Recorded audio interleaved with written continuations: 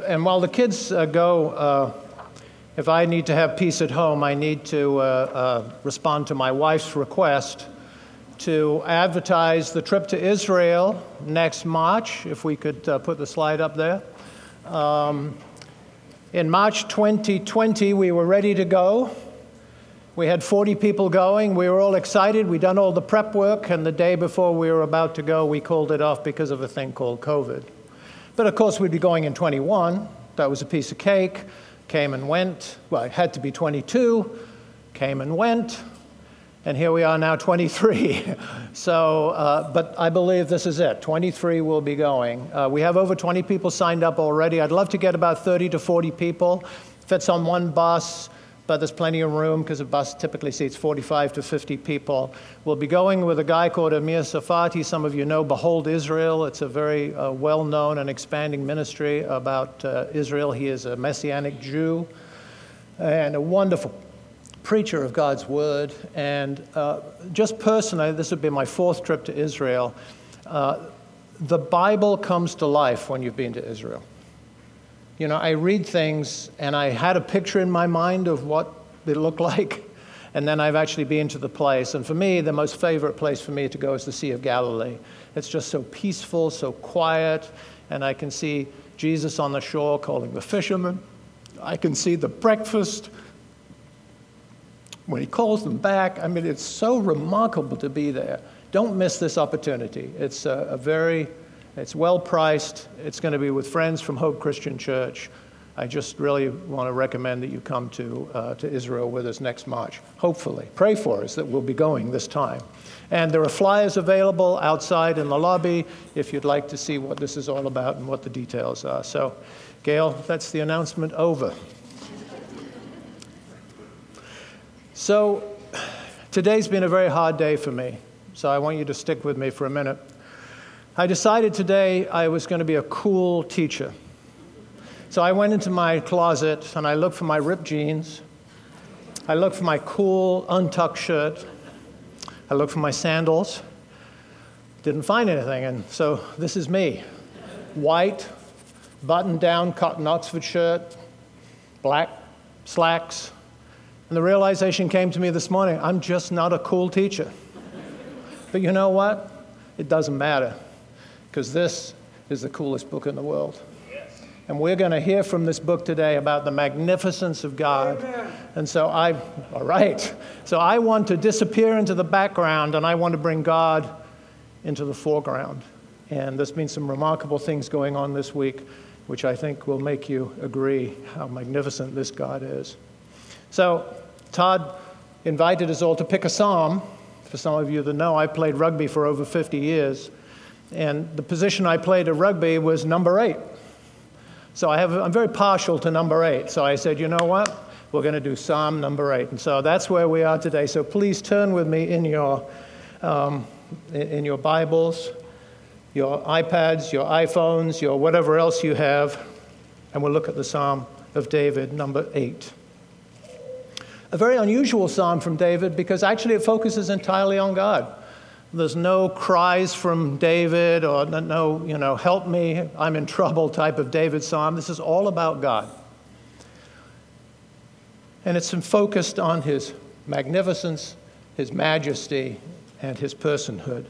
But in 9 short verses, it deals with 3 things. It sort of gives us a very great insight into who God is, deep insight into who we are, and also what our calling in life is. That's not bad in 9 verses. And actually, since the 9th verse is a repeat of the first verse, it's really in only 8 verses. So this is a very dense and magnificently constructed psalm.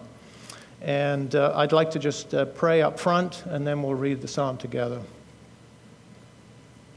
So, Father, you know that I'm a broken vessel, unworthy to really proclaim your words. But we know, Lord, that you give us the words at the right time, that you use even the weakest of vessels to do powerful things. So I just invite you this morning to use me, to use your word, to open people's hearts and minds to see who you are, so that we can worship you and obey you in joy and in love. I pray this in Jesus' name. Amen. So let's read Psalm 8 together. I'm reading from the ESV. O Lord, our Lord, how majestic is your name in all the earth. You have set your glory above the heavens. Out of the mouth of babies and infants you have established strength because of your foes, to still the enemy and the avenger. When I look at your heavens, the work of your fingers, the moon and the stars which you have set in place, what is man that you are mindful of him, and the Son of Man that you care for him? Yet you have made him a little lower than the heavenly beings and crowned him with glory and honor. You have given him dominion over the works of your hands. You have put all things under his feet, all sheep and oxen, and also the beasts of the field, the birds of the heavens, and the fish of the sea, whatever passes along the paths of the seas. O Lord, our Lord, how majestic is your name in all the earth. Amen. So let's look at verse 1. O Lord, our Lord. Now sometimes you might think, well, they're just repeating the word Lord for emphasis. We do that. We see that often in the Bible. Verily, verily, making an emphasis. But actually this is not an emphasis. These two words are different words in the Hebrew. You'll notice one is in capitals and the other is not in capitals. Well, the first letter is in capitals, but the rest of the word is in lowercase. And for those of you who have been sitting under Todd as our teaching elder for many years, you will know that when you see Lord with all four capital letters, that's actually the word Yahweh. It's God's personal name that he's given us for himself. Lord, on the other hand, which has the capital L, but then lowercase O-R-D, is the word Adonai, which means sovereign king or Lord. So what we have actually here is, O Lord, our Lord, is a name and then a role. So it's like saying, O Steve, our teacher, or O Gail, wife. I was getting that right. Yeah, our wife. That's right. I have to get this right. So it's a name and it's a role. And immediately, in 4 words, the psalmist has declared who God is. He's Yahweh, and he's our sovereign king. And it goes on to say, how majestic is your name in all the earth. And when we talk about the name in the Bible, we're not just talking about Andy or Gail or Steve. We're talking about the character, the person, the essence, the character, the wholeness of that person. It's their reputation. It's everything that they've done. It's what they stand for. And so the name here of our God is, in the words of the psalmist, is majestic. And what does majestic mean? Well, majestic means excellent, exalted, or great. And it's most usually referred to when you refer to kings. His Majesty would be an example of using this word majestic to be someone who's high and exalted. And I think it's interesting, in the U.S., I don't quite think we have the sense of kings. We have an elected president, and being a Brit originally, although now an American citizen, the president doesn't quite cut it the same way as a king cuts it, I have to say, or a queen. So in England, this is a little show and tell, a little embarrassing.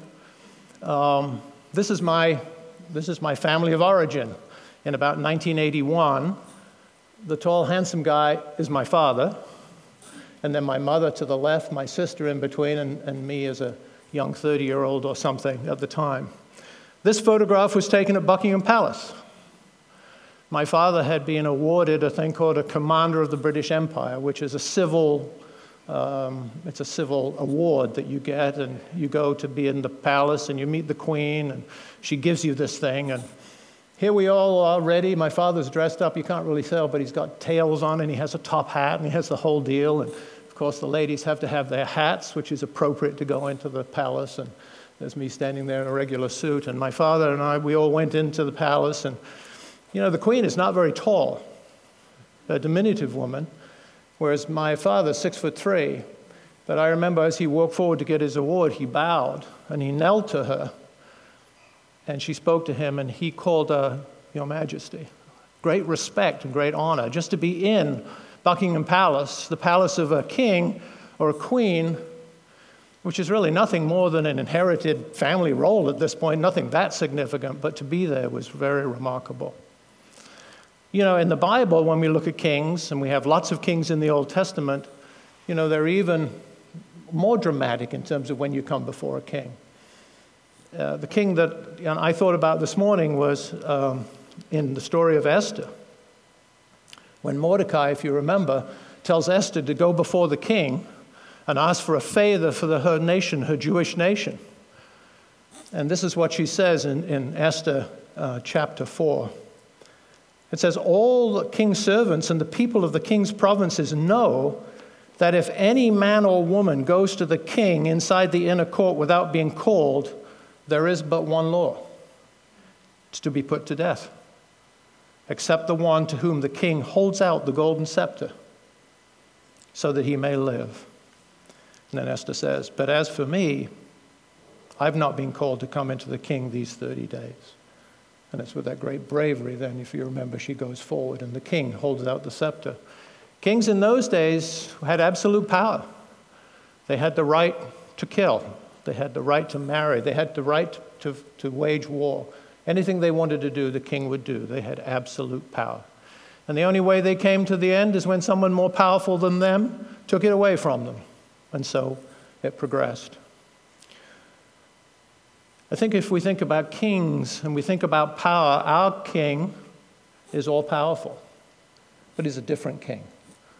He's a king that is a creator, who's created all things and magnificently created all things. He's a God of righteousness, but he is a lawgiver too, and those things have to work together. But he's a king of grace and mercy, the only king that I'm aware of who died for his subjects. Nearly every other king that I know, if not every other king, has his subjects die for him or her. That's the king that we serve.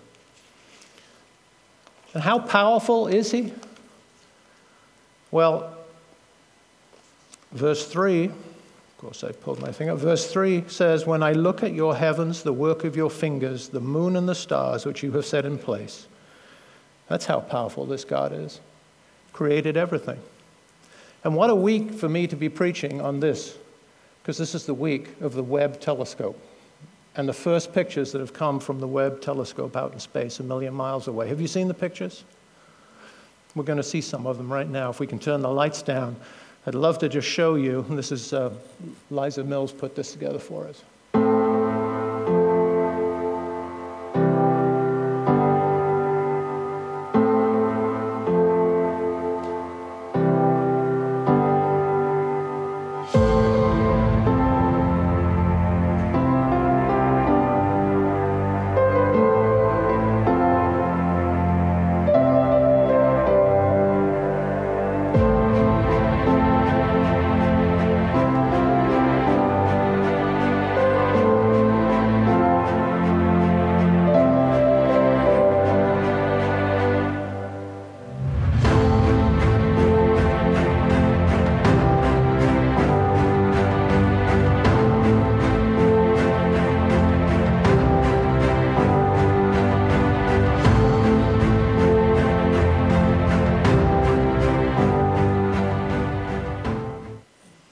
Stephan's quintet, you saw at the end there are 4 galaxies close together, although what close means, I'm not sure.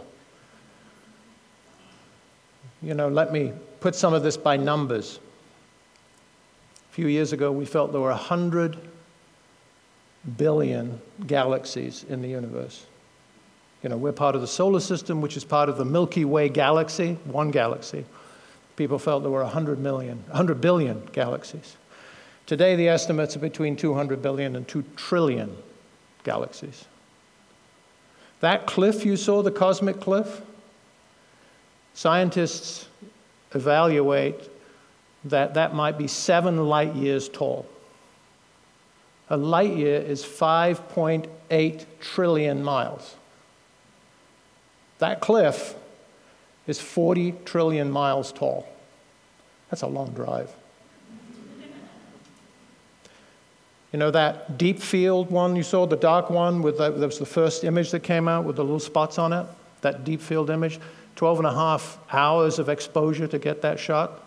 Try that with your iPhone.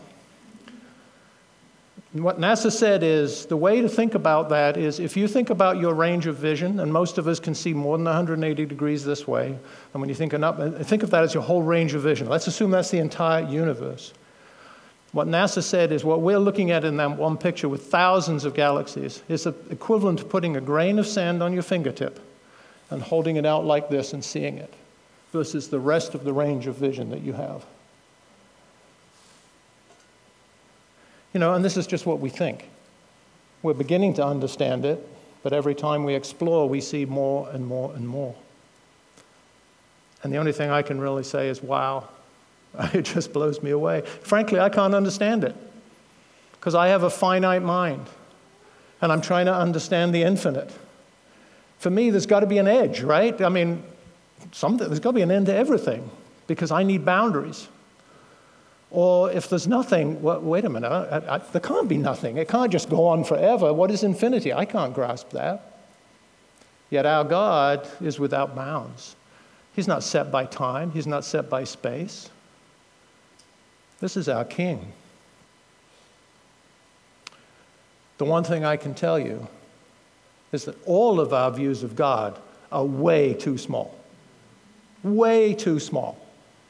I remember when I first became a Christian some 30 plus years ago, my thought of God was, you know, God's a really great guy, but so am I. So he's like here and I'm kind of here. The more I get to know about God and the more I understand things, and frankly, just studying this psalm this last week has been a great blessing to me. I just realized, you know, God is so vast and incomprehensible, either of those. And I am just small and insignificant in the scheme of the cosmos. Not even a blip. This is our majestic God. This is his majesty. And maybe if we haven't thought about that for a while, let's just take a pause for a few seconds and just think about those images. Just think about this God that is our creator God and our loving God, our King.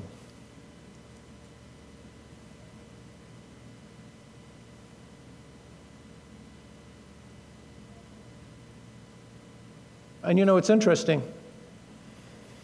The world has had some very interesting commentary over the last week. I don't know if you've been reading some of the comments. When you see stuff like this, people are drawn to the question of why, or origins, or is there a God? I'm going to do something I rarely do. I'm going to quote you from the Washington Post and say I agree with this comment. This is from a guy called David Von Driel, who writes a column every couple of times a week. And he was writing an article on, you know, this Webb telescope, which has cost lots of money and a lot of time. Is it worth it? Why have we been doing this? And he just comes down to an incredible sense of absolutely, it helps us understand who we are. He goes, the more we can see the scale of the universe, the innumerable heavens and the countless earths, the smaller our part in it feels. Yet here's the sentence that got me. Smaller, yet more precious. And isn't that exactly God's response? David's response, I should say. When I look at your heavens, the work of your fingers, the moon and the stars which you have set in place, what is man that you are mindful of him, the Son of Man that you care for him?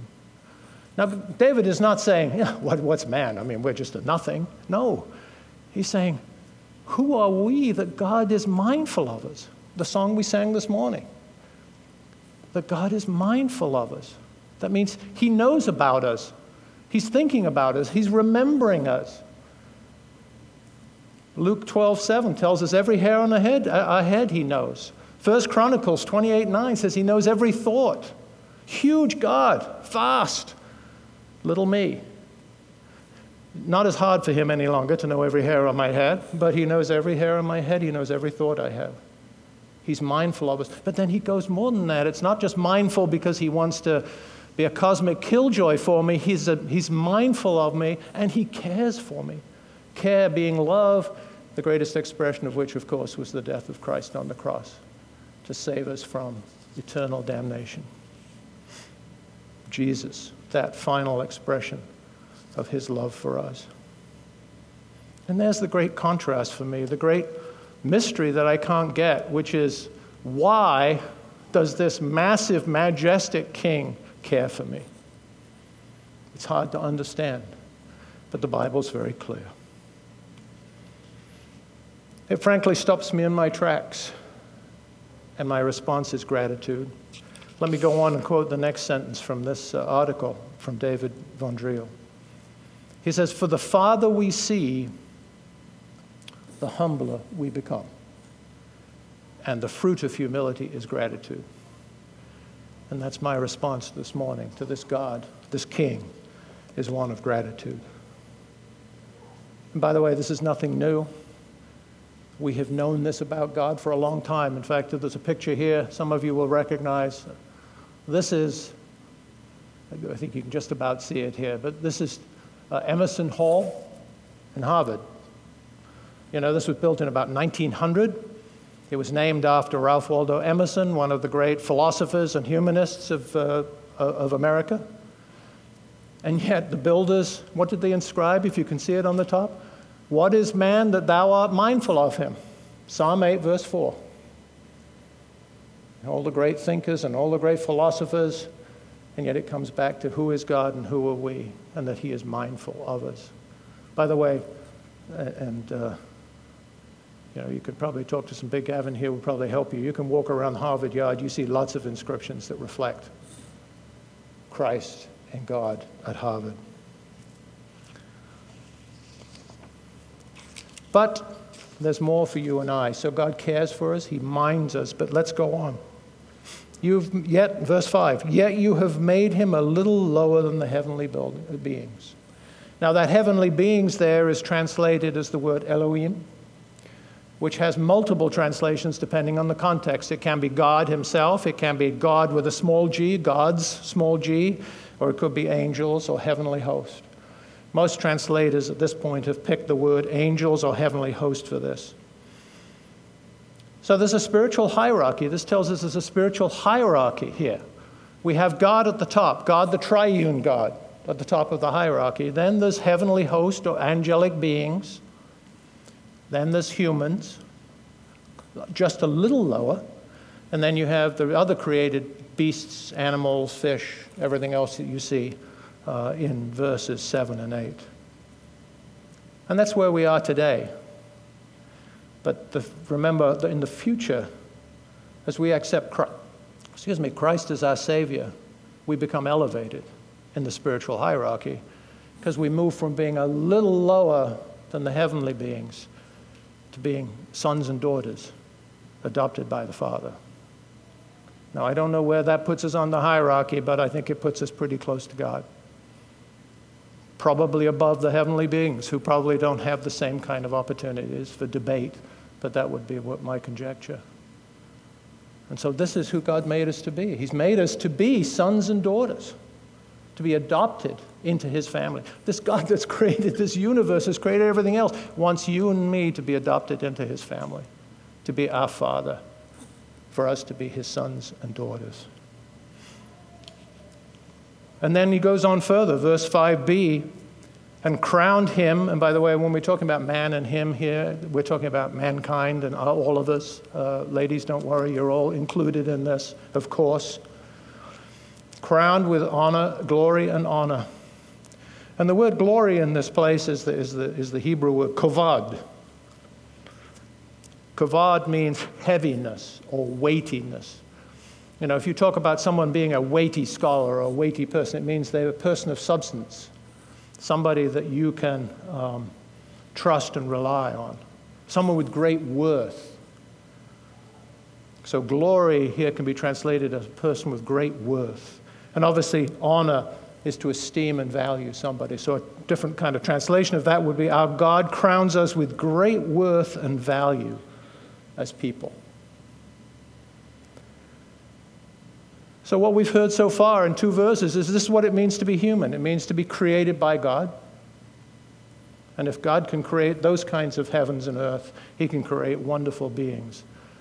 We're still trying to understand the mind and the way our bodies work and the way we think.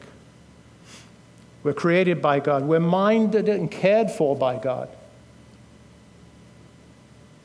We're elevated in the spiritual hierarchy, and we're crowned with honor and glory. That's another wow for me. I was going to ask it this question: do you feel that? As people, do you feel that? Being so honored and so gloried and being so important to God? And then I realized it's nothing to do with feeling. Feeling takes us in the wrong direction. Do you know this? Do you read this in Scripture? Do you believe this? This is who we are. Because one of the great battles that we fight in today's culture is a battle that one would describe as nihilism. A sense that a rejection of all things religious and moral, so that we can basically say, in the belief that life is meaningless. And as I look around today, a lot of discussion and a lot of despair, a lot of hopelessness. Where are we going? What's happening? I see that in particular with young people today, in their music. And probably my parents said that about me, by the way. I think it just goes on from generation to generation. But what a lie. What a spectacular lie that we're essentially just a bunch of molecules. We're a biology project. We're the result of chance. There is no meaning, there's no purpose in life. How do you live that way if that's what you believe? Well, the answer is very uncomfortably. Why am I here? What am I doing? Why does it matter? On the other side of the lie, of course, and we know where that lie comes from, it comes from Satan. On the other side of that lie is that we are God's special creation, loved by him, this magnificent creator, this majestic God. I'm concerned about this sense of hopelessness we see in the world. And as I thought about this, I looked at myself and I said, this is my fault. It's the church's fault. It's the fault of all of us who know the truth if we're not taking time to show people the truth and share with them the truth, both in terms of words and deeds. Are we taking our young people and are we showing them how magnificent God is? Are we showing them how important we are to him? How glorified he wants to make us? He wants us to adopt us as his children? I don't know. I don't think so. We need to fill that void because what's missing today is not more money, it's not more toys, it's not better job promotions, it's not nicer houses. What is missing today is God in the hearts and minds of people. That void that Pascal spoke about so many years ago. Because life has meaning. And not only is the purpose and meaning of life to worship this magnificent God, but also God has given us a task. Read on to verse 6. You have given him dominion over the works of your hands. You have put all things under his feet, all sheep and oxen and all the beasts of the field, the birds of the heavens and the fish of the sea, whatever passes along the paths of the sea. Now, for some of you who know me well, you might be very worried at this point that I'm about to launch into a sermon about the theology of work, which could take us another 3 or 4 hours. Let me just say, sufficient for it to say that this reflects Genesis 1 and 2, Genesis 8 after the flood, and other places where we hear of a thing called the cultural mandate, where God gives to mankind the dominion over his creation, to rule over his creation. And if we look at Genesis 2:15, it tells us to work and tend, to make it productive on the one hand, but to look after it on the other. And we can't get too unbalanced on both of those things, one way or the other. God loves his creation. When he saw it, he said, it is what? Very good. He loves his creation, and he's appointed us to be his co-creators for creation care and development as it goes forward. That's a high calling. How can we say that our life is meaningless and we have no purpose if God has said, here's my creation that I love, help me grow and tend this creation? Wherever you are, that's where God's put you. In a workplace, in a home, in a school, in your community, in your church. This is where God has put you. Are you exercising that dominion? Are you exercising that creation care and work in the place that you are? Are you bringing righteousness and justice? Doing what's right and fair and creating an organization that trusts itself? Are you doing things with excellence? Are you serving others? And to go back to Genesis 2:19, are you naming the animals? Because that's what God invites us to do. It's sort of the modern day naming the animals. Frankly, it's kind of too big for me to think about sometimes, to take on the world. But you may have noticed I've missed a verse. So, anybody noticed I missed a verse? I missed a verse 2, because it's an odd little verse in there. Out of the mouths of babies and infants you have established strength because of your foes, to still the enemy and the avenger. And by the way, those were the words that Jesus used in Matthew 21, when he turned over all the money changers and everything, threw them out of the temple. And then the Temple Mount was invaded by the poor, the infirm, children, the people that had been kept out by the leaders and the authorities. And the children came and praised him. And the Pharisees said, what are these people doing? Listen to them. This is foolishness.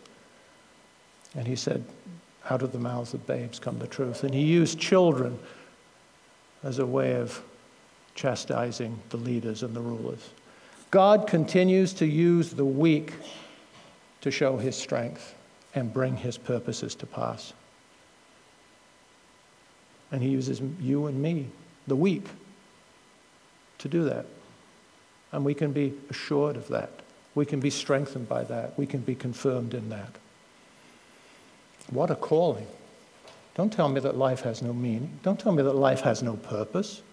This is our purpose. This is our life. This is what God calls us to do. And finally, he returns to the initial phrase, O Lord, our Lord, how majestic is your name in all the earth. To frame the psalm with these statements of worshiping this majestic God. O Lord, our Lord, how majestic is your name in all the earth. I'd like to just read this, a short psalm. I'd like to read it one more time. And as I do so, I want to invite you to maybe close your eyes. You know, the psalm book is a book of songs, but also a book of prayer. It's God's book of prayer, if you want to think about it that way. So I would love for you to pray along with me as I read this, and maybe invite God to speak to you in terms of what does this mean for me. So let's pray. O Lord, our Lord, how majestic is your name in all the earth. You have set your glory above the heavens. Out of the mouth of babies and infants you've established strength because of your foes, to still the enemy and the avenger. When I look at your heavens, the work of your fingers, the moon and the stars which you have set in place, what is man that you're mindful of him, and the Son of Man that you care for him? Yet you have made him a little lower than the heavenly beings and crowned him with glory and honor. You have given him dominion over the works of your hands. You have put all things under his feet. All sheep and oxen, and also the beasts of the field, the birds of the heavens and the fish of the sea, whatever passes along the paths of the seas. O Lord, our Lord, how majestic is your name in all the earth. Amen. Music team, if you